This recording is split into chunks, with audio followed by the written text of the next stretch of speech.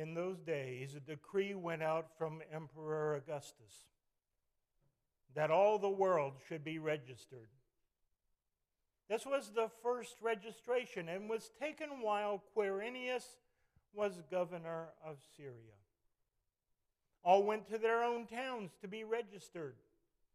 Joseph also went from the town of Nazareth in Galilee to Judea, to the city of David called Bethlehem, because he was descended from the house and family of David.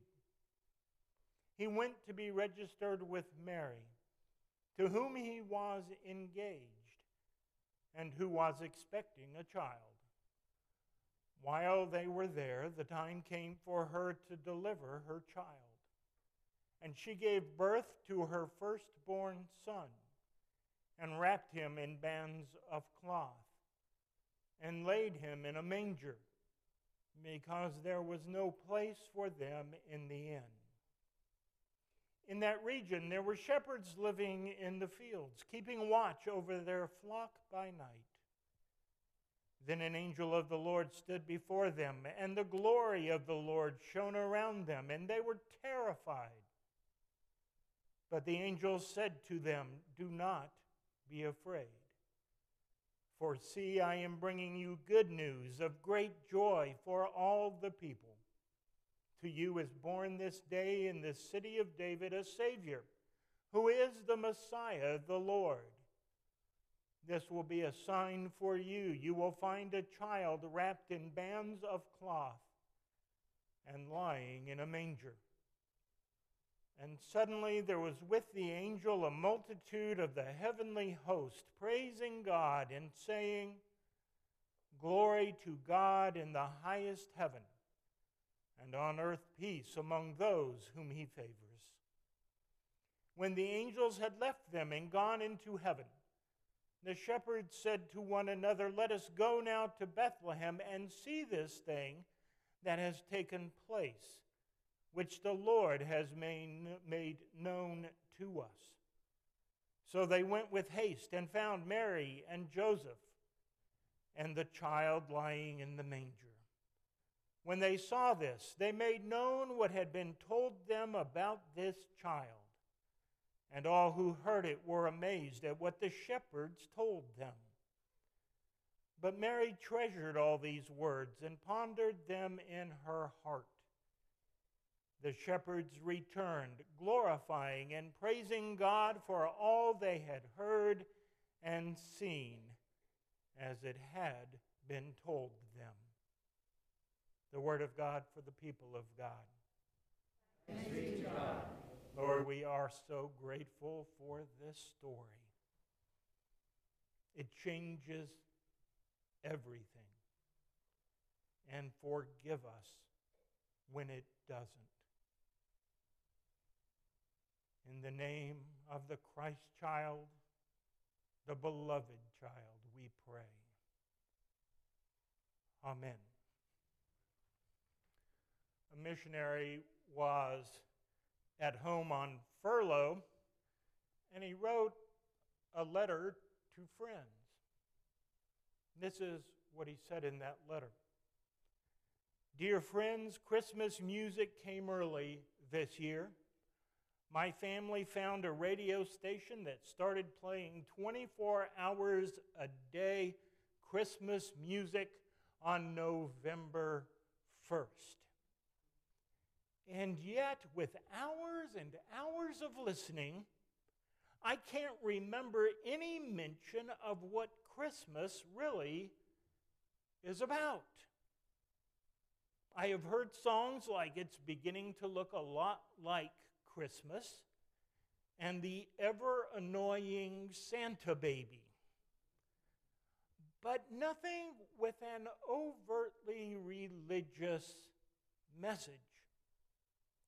Would it shock you to learn that I hear more Christian Christmas songs back in Japan than I do when I'm back home?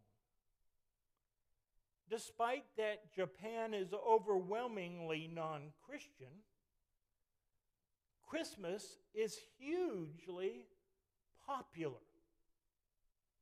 But the Christmas they are celebrating is mostly about couples exchanging Christmas cakes and about families eating Kentucky Fried Chicken. Yes, in one of the greatest marketing successes of all time, a KFC manager named Takeshi Okawara in the 1970s came up with the slogan, Kentucky for Christmas. And it is now estimated that well over 3.5 million Japanese families purchase the KFC Christmas dinner chicken bucket every year.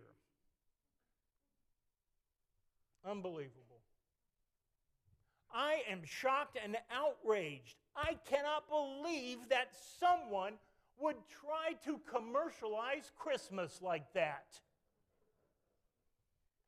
Okay, reality check. Everyone commercializes Christmas. Christmas music in stores. Well, the first Christmas carol I heard was in October this year because Christmas sells. Car dealerships with great end-of-year Christmas sales because Christmas sells. I went to a restaurant a few weeks ago. This was weeks ago, and all the servers were dressed as reindeer and elves. Some of them were not happy reindeer or elves. Charities overwhelm the airways to take advantage of Christmas generosity. Everyone seems to make Christmas about everything but Christ. It even happens in the church.